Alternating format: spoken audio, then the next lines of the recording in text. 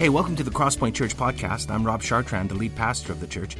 We're a church that's for the city in Edmonton, Alberta, Canada, and are passionate about helping people find their way back to God.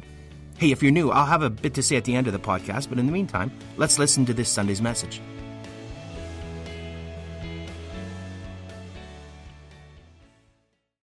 All right, if you have just joined us this week, we're in week 2 of a series that we're doing called Love Story. And we're exploring different themes from a book of the Bible known as the Song of Songs, or what it's often referred to as the Song of Solomon. If you don't know anything about the Song of Songs, just real quick recap. It's a ancient book of Hebrew poetry, and it describes a love story between two people who we've been referring to as Shulamith and Solomon. And it kind of walks through different themes of their love story, and you discover that the relationship is emotional, it's romantic, it's intimate, sometimes it's physical. And as we're going through this series, we're going to pull out different topics. Last week we talked about attraction, but some of the other topics we're going to cover are conflict, God-honoring sex, lifelong love. And today, if you've picked that up from the video, we're going to talk about courtship. Now, I can imagine as soon as I say the word courtship, you might wonder yourself, that sounds pretty archaic, it sounds pretty old school. When you hear the word courtship, maybe images come to your mind of Anna Green Gables or the Elizabethan era. But before you throw me under the bus, let me just give you a real quick definition of what I mean by courtship. Okay, so we're not hitching up the buggies. This is the definition of courtship. A courtship is basically a period of time when a couple develops a romantic relationship, especially with a view to marriage. So courtship is that in-between time between singleness and between marriage, okay? But it has a specific purpose. It has a specific long-term goal. And the long-term goal of courtship is ultimately to move towards marriage. So that's what we're talking about. It's a very general definition of what we're talking about.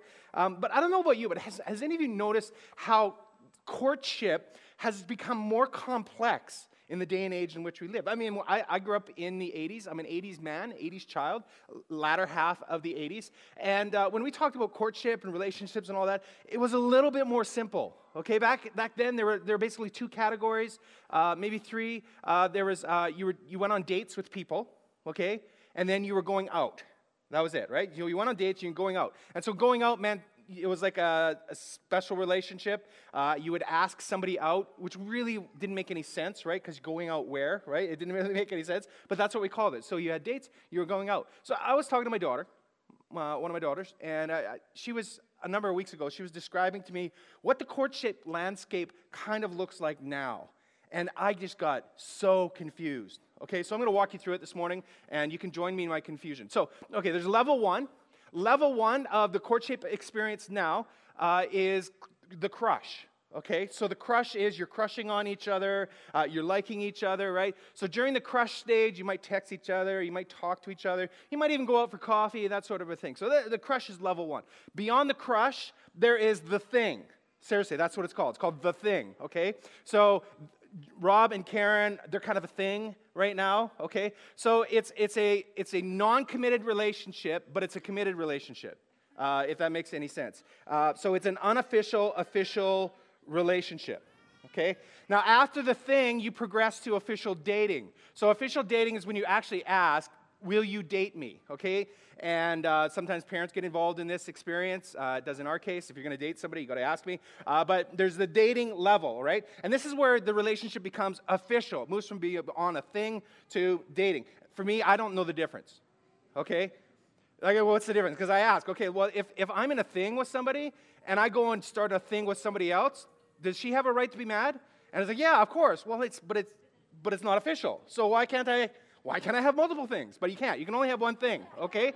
That's all I've discovered. And I always say to my kids, I say, okay, listen, if it looks like a fish and it smells like a fish, it's probably a fish, okay? There's no difference between a thing and dating in my mind. But apparently there is. Okay, now you move from beyond dating, and you do that for a long period of time, and eventually you get to engagement, okay? Engagement, you know what engagement is, right? Now it's like when there's there's a special moment, there's a ring, there's lots of selfies, a drone plane flies in, takes pictures, right? Friends pop out of the woods, right? And there's champagne and all these sorts of things. It goes public on Facebook. That's the engagement. That's the moment, right? It's this public official ask. To get to engagement, of course, you have to talk to dad, right? Right? Okay. But that's engagement. But what I've discovered is that there is a gap between dating and engagement, okay? And I call that gap engaged to be engaged, okay? So they're not officially engaged, but, okay, the wedding dress is bought and picked out. The venue is already booked. The ring is purchased, but they're not officially engaged yet, and yet all these things have already been done, okay? Pinterest has been slaughtered to get all of these ideas, okay? There's this engaged to be engaged, and then there's engaged, and then there's marriage. So I got to thinking, I said, okay, wait a minute. That engaged to be engaged is like the thing, right? So what you got is you got thing one, and you got thing two. And then you got engagement and marriage. So I decided I was going to map it out this morning. This is my brain. This is how I think it works. Okay, so I got to, okay. Put that graphic up on the screen. There it is. Okay, yeah. So you got single, you got the crush, then you got thing one, right? Then you got dating, then you got thing two, then you got engaged, and then you get married. And this is Courtship in 2018, ladies and gentlemen. Welcome. Okay. Now, of course, on this diagram are not other things, other items, such as hooking up is not on there.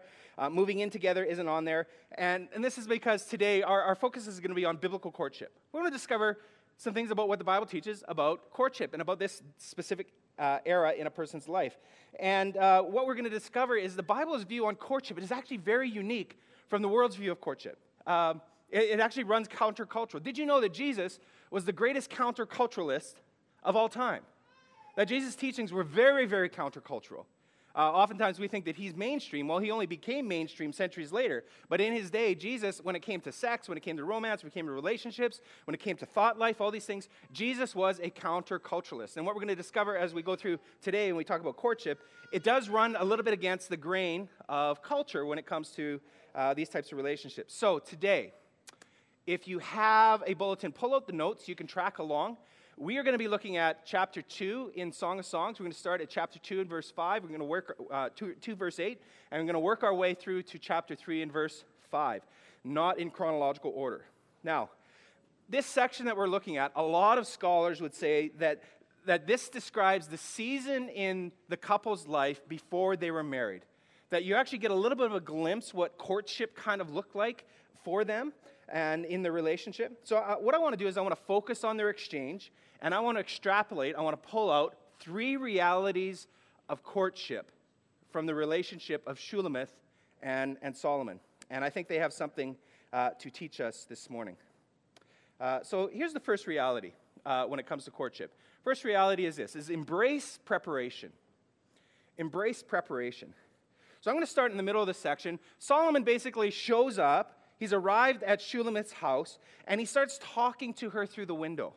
And here's what he says. He says this. He says, "See, the winter is past, the rains are over and gone, flowers appear on the earth, the season of singing has come, the cooing of doves is heard in our land, the fig tree forms its early fruit, the blossoming vines spread their fragrance. Arise, come, my darling, my beautiful one, come with me." Now, what you discover in this text is he's describing a specific season of the year. Do you pick up what that season is? Springtime, right?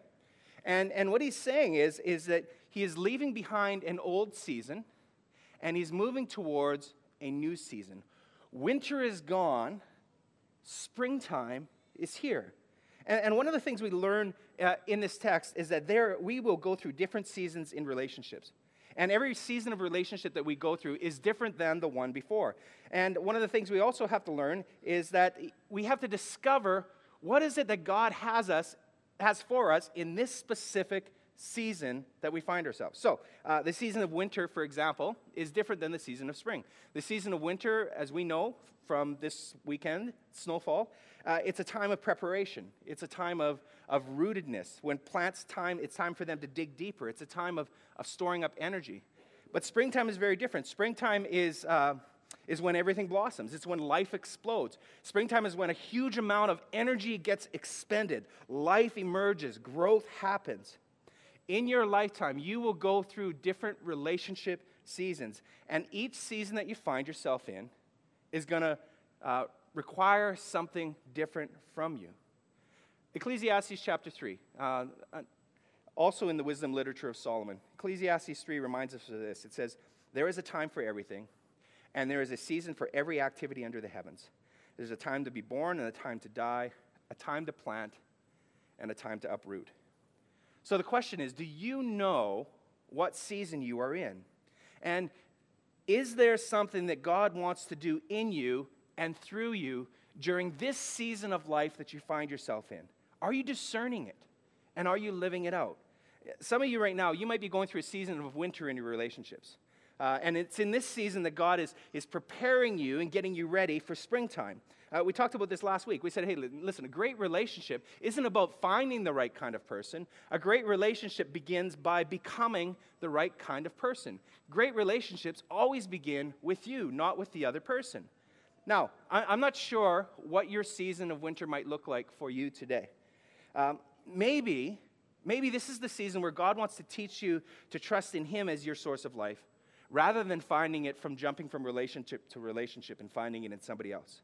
Or maybe this is a season of life where God wants to deepen your spiritual roots so that when you enter into a relationship, you have a spiritual foundation that's going with you. Or maybe this is a season of life where you need to process and walk through different hurts that you had from the past so that you're not bringing those hurts with you into the new relationship. Or maybe it's just really, really practical. I mean, maybe for this season of life, you just need to get stuff done. You just need to be responsible. Maybe this is a season of life where you just got to finish school, or a season of life you just got to pay off debts, or you just got to get things done so that those things aren't coming with you as you enter into this huge responsibility of a relationship. So do you know what God has for you in this season of winter? I mean, here's the thing to remember. I think this is really important. A good winter makes for a great spring. Listen, I married a farmer's daughter, okay? I know a little bit about farming from them. I know that when there's lots of snow at wintertime, farmers get really, really excited. And the reason why is because when it comes to springtime, there's tons of moisture in the soil. It's going to be great for planting. But if you have a lousy winter and there's no precipitation, it's going to be a lousy spring. A good winter always leads to a great springtime. But, maybe for you today, this morning, maybe winter has passed, and maybe you're in that springtime scenario, okay? You've begun a relationship. Flowers are blooming. Doves are cooing. Well, did you know that in springtime, you also need to embrace preparation? Because here's the thing. Springtime could lead to yet another season, and that other season might be relationship. So what's important, I think, in this season, if you're in springtime, is don't neglect everything you learned in wintertime. And also ask the same question. What do I need to do to prepare myself for the next season that's coming around the corner? So that's what I want to talk about for the next 2 points. Let's talk about the season of springtime. How do you prepare during the season of springtime? Well, here's the second point. The second point is this, is expect infatuation. Expect infatuation. Let's look at verses 8 to 9, okay? This is the very beginning of the text, the very beginning of the passage. She is seeing Solomon show up, and here's what she says. She says, listen, my beloved, look, here he comes, leaping across the mountains, bounding over the hills. My beloved, he's like a gazelle or a young stag. Look there, he stands behind our wall, gazing through the windows, peering through the lattice. Okay, clearly, they are infatuated with each other, okay? Did you notice how she describes him? He's like a young horse, galloping, leaping across the mountains. Okay, it's like something from a Bollywood movie, okay? And then when he arrives, he arrives and he doesn't even get to her door. He just stops and he stares at her through the window, through the lattice. Okay, he's not stalking, he's not creeping. He is just admiring her. He is a tongue-tied, doe-eyed fool looking at his gal through the window as he walks up to the house. What are they experiencing? They're experiencing infatuation. Now, we have other terms to describe infatuation, star-crossed lovers, right? Lovesick puppies, spellbound, enamored. But this is what they're going through in this early season of the relationship. Did you know that there's actually a scientific term that's used to describe this love sickness that they're going through. It's called limerence. Limerence. There was a psychologist, her name is Dorothy Tenoff. She came up with this term. She actually dedicated her entire professional career to studying love sickness. And she interviewed thousands upon thousands of people who were truly, madly, and deeply in love. So her findings were completely research-based. They weren't based on Twilight novels or Ed Sheeran songs, okay? She actually did real research with real people. And here are some of the symptoms that she discovered. Oh, it's up here, okay. Number one, a literal heartache, a pressure in the chest relieved by sighing. Okay, number two, a longing to have one's love reciprocated. I love you, you should love me back. I want to love you back. Okay, number three, an intense fear of rejection. But what if he doesn't love me? Okay, number four, drastic, almost bipolar mood swings. Any of you with children in love? Okay, number five, a passion that resistance or adversity only serve to increase. So you try and stop it. Oh, I'm pushing harder. Okay, and finally, intrusive thinking about the one we love. 30% of one's time at first, okay? 30% of your time at first love, you're thinking about that person all the time. But then there comes a second wave of limerence, something approaching 100% of our thinking. We just can't get that person out of our mind. See, when you're infatuated, when you have limerence, you are preoccupied. You are distracted. And you do things that you normally would not do. You leap over mountains like a gazelle. You play peekaboo through the shutters. You do crazy sorts of things. When I started dating Karen, who's now my wife, there was a bit of infatuation at the beginning. I will admit that. I was a Twitter-pated fool. There was nothing I would not do to spend time with her. These are the days, though, okay, late 80s. So there's no mobile phones. There's no email. There's no texting. We had three options. You could either see each other face to face.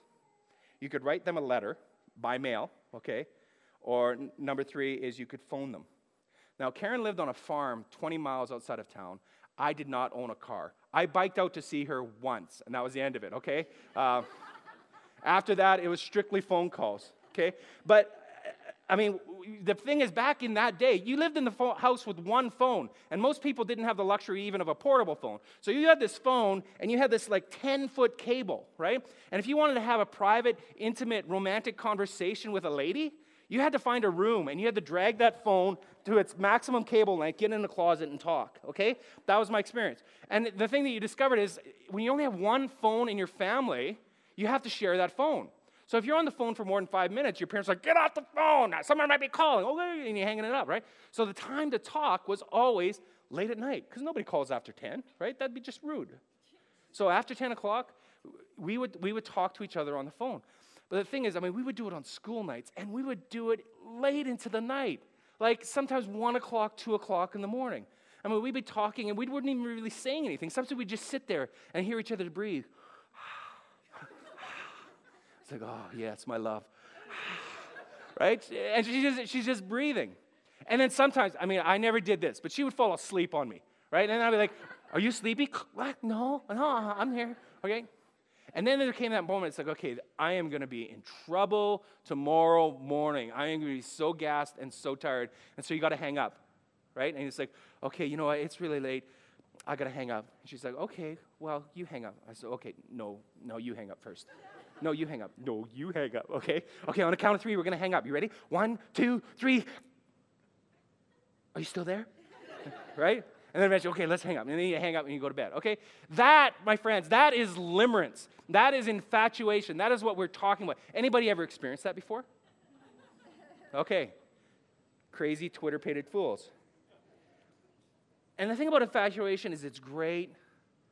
It's lovely. It's wonderful. But here's the thing. A lasting relationship cannot be built upon infatuation.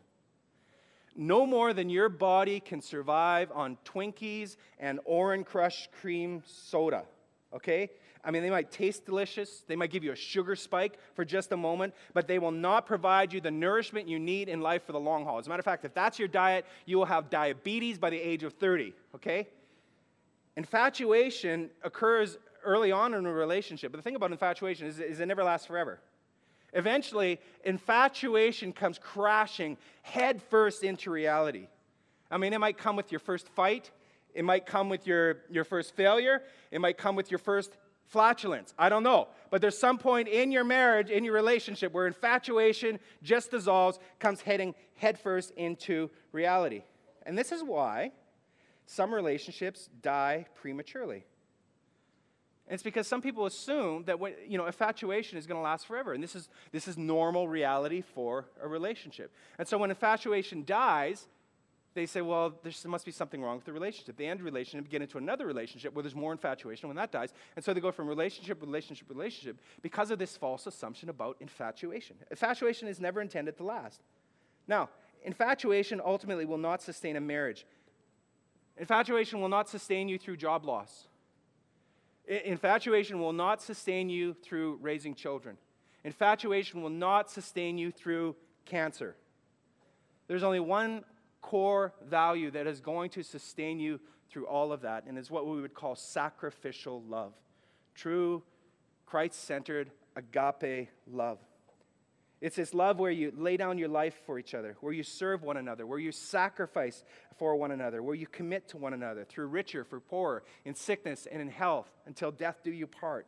So when you live in the love of Christ and you know his sacrificial love, and you allow Christ to live in you through his sacrificial love, working through you into your relationship, when you do all of that, this is what will ultimately sustain a marriage. It's got to be done through sacrificial love, not just infatuation.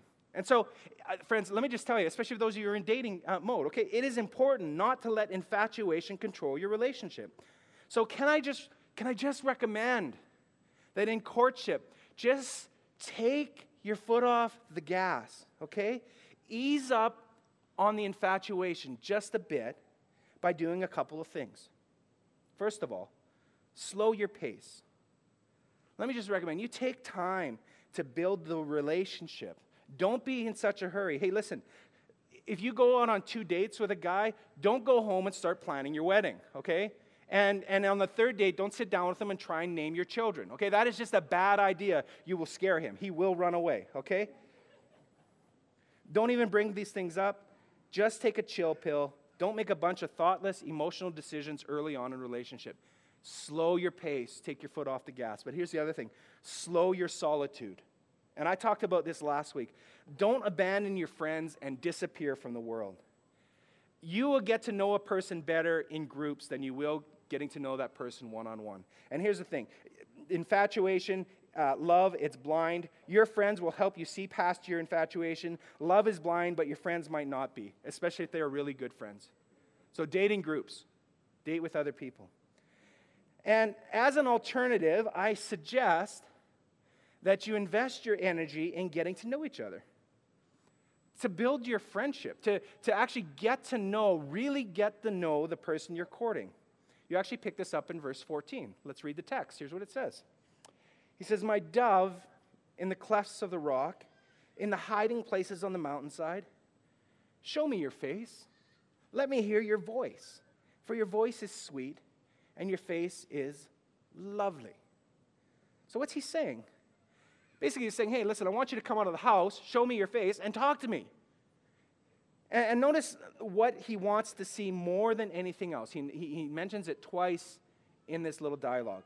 He wants to see her face. You see, the face was very, very important to the Hebrews. The face represented a person's presence. This is why we use this term as Christians. We say, I want to seek God's face, okay? The face of a person was the knowledge of a person. The face reveals a person's character. It reveals a person's personality. It reveals a person's emotion. Solomon wanted to see her face. He wanted to know her. Now, getting to know each other should ultimately be the ultimate goal of courtship. So it's a good time to kind of dig deep and ask questions. It's a good time, hey, what makes you joyful? What is it that brings joy in your life? When did God first become real to you? Tell me a little bit about that. What are your biggest fears? What are some of the weaknesses you have? What are some temptations you have? Tell me about the most meaningful moments in your life. These are the kinds of questions in a dating relationship, a courting relationship, you should be asking. And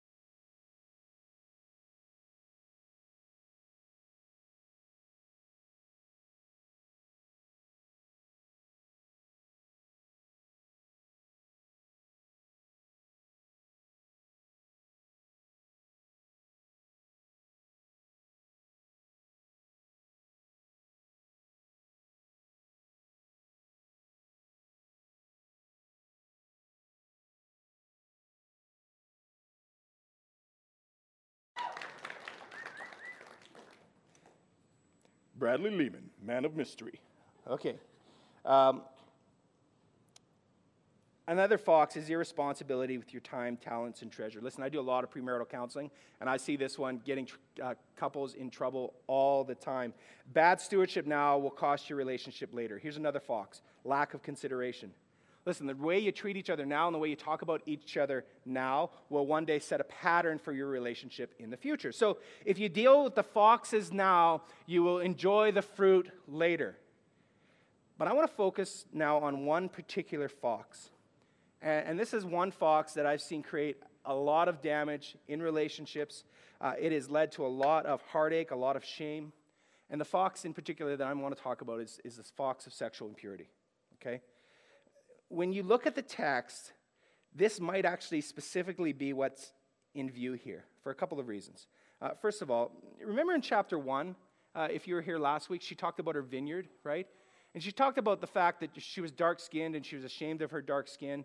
And the reason why she was dark-skinned is because she had to work in her brother's vineyards and she couldn't take care of her own vineyard. And when she was talking about her own vineyard, what was she referring to? She was referring to her body.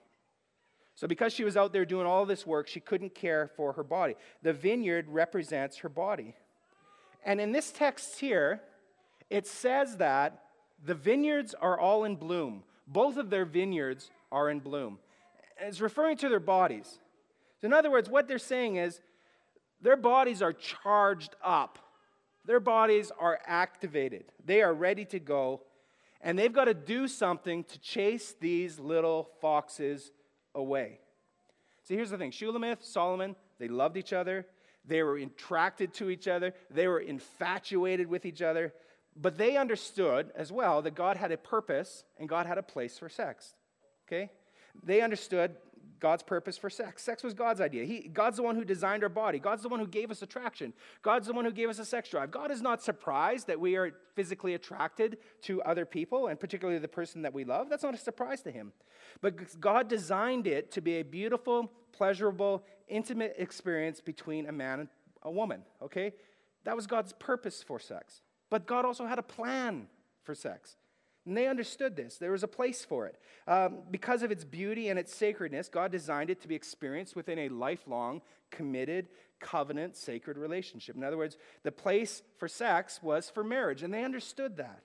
So Shulamith and Solomon, even though their bodies were blooming, okay, that's what they're saying, they were struggling with it. And they needed to keep the foxes out of the vineyard. This is actually reinforced next in chapter 3. If you read the end of chapter 2, okay, I'm just going to quickly say, you read the end of chapter 2, Shulamith basically says, okay, Solomon, it's time to go away. Run away, young stag, go away, and turn away and run. So he goes away, okay? And then you get into chapter 3, and when you read chapter 3, it's really weird, okay? I'm not going to read it all, but essentially, she has this very vivid dream experience, okay? And she's wandering through the city. She's looking for Solomon. She talks to, like, the town guard. Where is he? Finally, she finds him. She takes him home to her mother's house and to her mother's bedroom. Okay, so it's a little light on the details, but let's just say it's 50 Shades of Solomon kind of dream, okay? But after her dream, she wakes up, right? She has one of those dreams. She wakes up, and this is what she says. This is how she responds. She says this. She says, "Daughters of Jerusalem, I charge you, by the gazelles and by the does of the field, do not arouse or awaken love until it so desires." What's she saying here? Well, she's saying, don't arouse your love. And she's referring more specifically to an intimate, physical, sexual love, because she just had this dream, okay? She's saying there is a purpose for it, but there's also a place for it. So she's saying, leave it dormant. Don't wake it up until that special day, until that wedding day. And it's interesting, you actually see this same refrain, these same verses appear several times throughout the Song of Solomon. It's like this little warning light going, okay, warning, be careful, okay? In other words, what she's saying is, hey, don't keep stoking the fire of passion. If there's a spark, don't add kindling. If the kindling's on fire, don't add sticks. If the sticks are on fire, don't add wood, all right? Don't add logs. Don't keep building this fire, because if you keep building this fire, ultimately, it's going to get out of control. And they're saying, listen, there's a season for that, and the season for that is the next season. It's not this season. And the next season is the season of marriage. So here's the thing. Just because you're dating someone, or just because you're engaged to someone, does not give you a backstage pass to the vineyard. Do you know what I'm saying?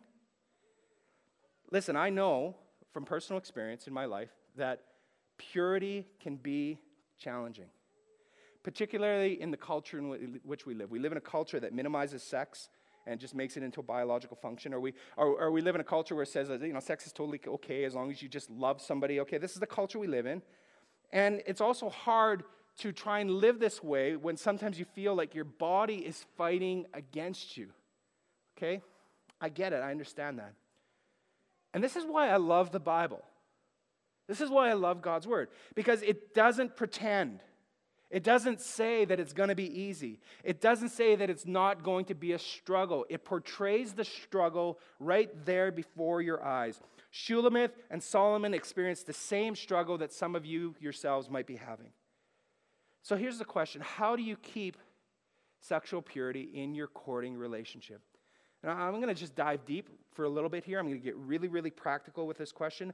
I'm going to talk really, really straight with you. And the reason why I'm talking straight with you is because I've been there and because I love you. Okay? And so I want to do whatever I can to help you go through this and navigate this season in your life. Here are 2 ways to deal with the temptation towards sexual purity. Number 1, flee temptation. Just flee temptation. Here's the thing. It is easier to flee temptation than it is to fight temptation. The best way to fight temptation is just avoid it altogether. Here's what Paul wrote to Timothy. Timothy was a young man, okay? So Paul is speaking to him about the issues that he faces around him. Here's what he says. He says, listen, Timothy, flee the evil desires of youth and pursue righteousness, faith, love, and peace, along with those who call on the Lord out of a pure heart. Temptation, it's like a school bully who's twice your size, and he's waiting at the corner of the schoolyard for you on your way home. You could walk up to the school bully and try to prove something, but it's probably easier if you just took another way home, okay? Listen, if you struggle with alcohol abuse, stay out of the clubs. If you struggle with lust, don't eat lunch at Hooters, okay? It's just good common sense. Do you know what I'm saying? So there is no cowardice in fleeing. If you find yourself entering into a situation where you know, if I walk into this situation, I am going to be in trouble, the Bible gives you a really great prescription. Turn around, walk away, get yourself out of there, avoid the temptation. Don't try and prove something. There's a story in the Old Testament about Potiphar's wife, and she was hitting on Joseph. You remember that story? What did he do? Did he stay in the house and just kind of keep fighting her off? No. When she tried to hit on him, she said, hey, buddy, you're cute. Let's go to bed. What did he do? He turned around, he booked it out of the house. He ran away so fast, she was left clinging to his jacket. Okay? He ran away. He fled. So sometimes the best way to deal with temptation is just to run away, flee temptation. Now, what would that look like? Well, here's the second thing I recommend you do with temptation is fence temptation. Fence temptation. You need to find a way to make temptation off limits to you and the one you're courting. 1 Corinthians chapter 10, verse 12 to 13. Here's what it says. So if you think you are standing firm, be careful that you do not fall. Because no temptation has overtaken you except what is common to mankind. I'm going to stop there. How do you avoid temptation? Well, you do everything you can to be careful that you don't fall in the first place. Listen, when you're driving on the highway through the mountains, as you go along and there's these treacherous cliffs going over the edge, what do they do to keep you from going over the edge? They put up these guardrails, right? These big metal guardrails so that if your vehicle hits it, it bounces back and it stays on the road and you do not die. Okay, did you notice that they don't put the guardrails right next to the edge of the road? As a matter of fact, they back the guardrails up several feet away from the edge so that if you hit the guardrail and you still go over a little bit, you still don't fall off the edge. They want to keep you as far back from the danger as is possible. So to avoid falling in temptation, can I just recommend is that you put up guardrails? In other words, create protective boundaries in your relationships. So the boundary shouldn't be, well, we're just not going to have sex. Rather, the boundary needs to be much back farther from this. See, the problem is that we put up boundaries right next to the temptation, and it's no wonder that we eventually just fall over into the temptation. You've got to put a fence around the vineyard to keep out the foxes. Well, how do you do that? Let me give you some very, very practical advice. How do you put up fences? Number one, if you're starting a relationship with someone, be clear about your boundaries early on in that relationship.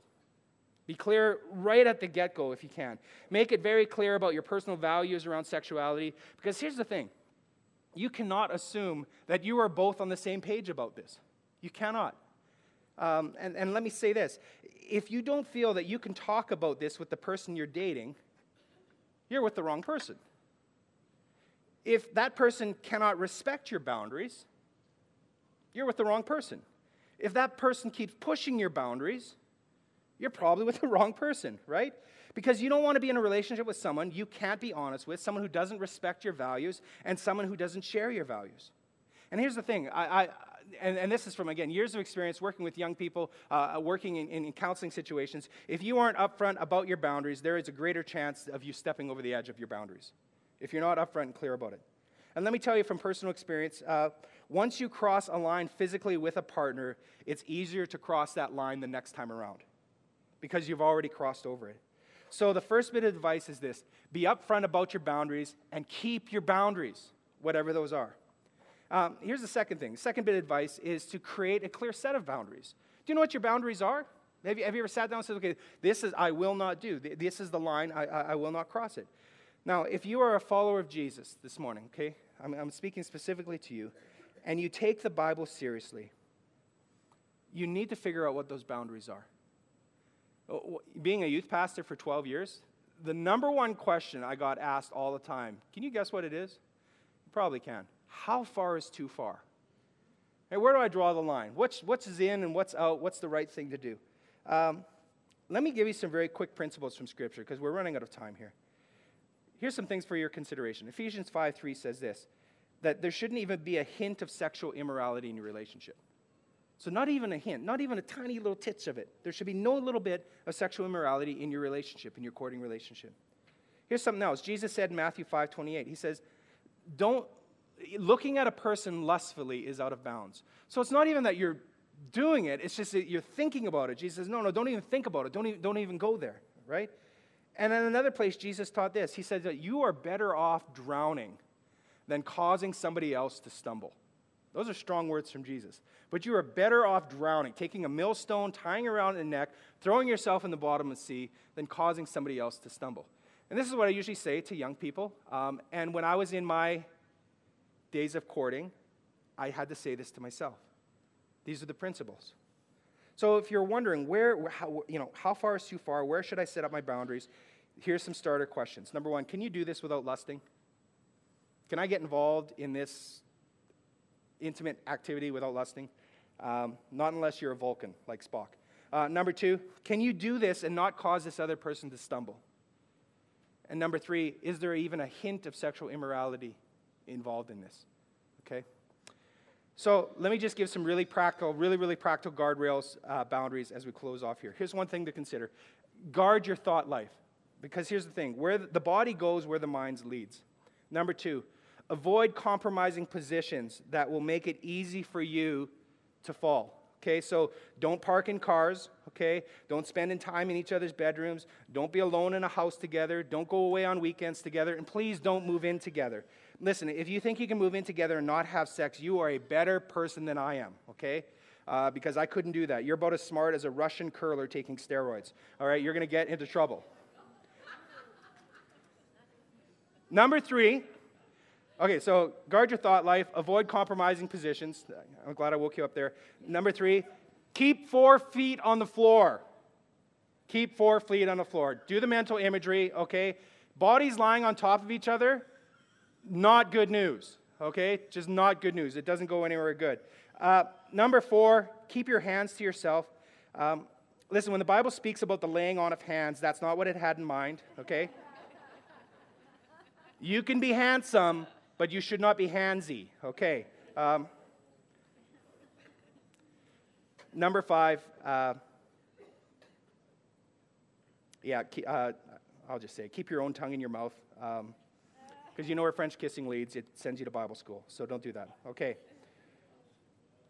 And listen, I say all this from a heart of somebody who's lived in the trenches. Listen, when Karen and I were courting and dating, and then even when we were engaged to be married, we felt the struggle. We felt the struggle very real.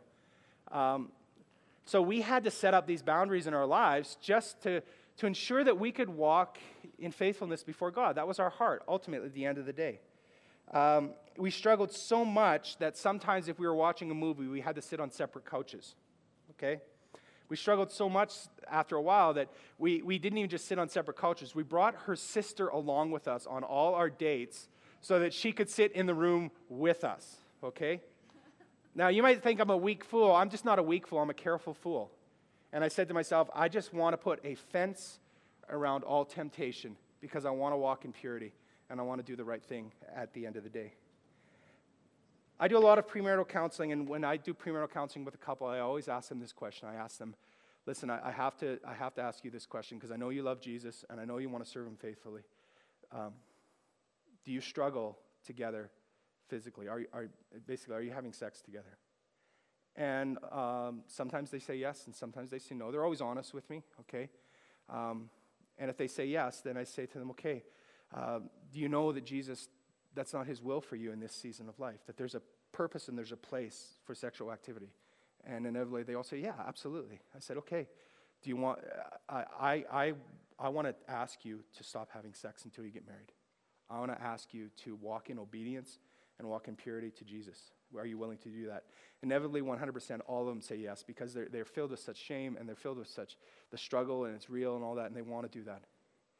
And so I say, okay, do you know that Jesus loves you? Absolutely. Okay. Do you know that Jesus is willing to forgive you? They say, absolutely. I says, well, let me lead you in a prayer of forgiveness right now. And I lead them in a prayer of forgiveness, and they ask Christ for forgiveness. They ask Christ to cleanse them from all their sins, and he does, because his mercies are new every morning, and his faithfulness is great. And then I ask them, well, are you willing to repent and turn from your sins? And they say, absolutely. I want to turn away from darkness. I want to turn towards light, because I don't want the foxes to eat the blossoms in my life right now. I want to enjoy the fruit later on. And then I say to them, okay, here's two things you need to do. Number one, you need to set up some boundaries. And they do. Inevitably, they do. And the second thing I say is you need to set up some accountability. You need people in your life who are going to hold you accountable in this season of your life. So those are all the things that I say to them. And for those of you who are in the courting situation in your life, those are all the things I say to you today. God has great things for you in the next season. Are you preparing for that in this season, ultimately? And will you walk in purity? And so today you can do that. You can have that conversation. And you know what? There are notes. There are questions in your notes here today that you can ask. I've created some personal questions. We've been doing this every week that you could ask yourself personally. And I think that's important. But there are also some relationship questions that I recommend. Date nights. I've been asking, consider going on a date night together. Every week during this series, sit down, ask those relationship types of questions. And so I recommend that you do that you take advantage of this. Do some homework and see what God will do in this next season that you find yourself in. Okay, let me pray for you, and then we're going to close. Father, thank you for this great gift that you've given to us, that it's all your idea.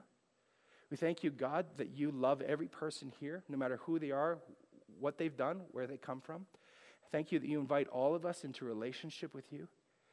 And thank you, God, that you have a design, a beautiful design that you welcome us to enter into and be part of. And so, God, would you, for those here who are courting, I pray that you would help them with the struggle. And I pray that, God, they would be able to walk in purity and in righteousness. God, even for those families here, for those here who are married, the struggle continues, even in marriage. And I pray as well for them that, Lord, you would strengthen them, there would be purity in their relationship towards each other and towards others. And so, God, we love you, and we thank you today, and we pray in Jesus' name.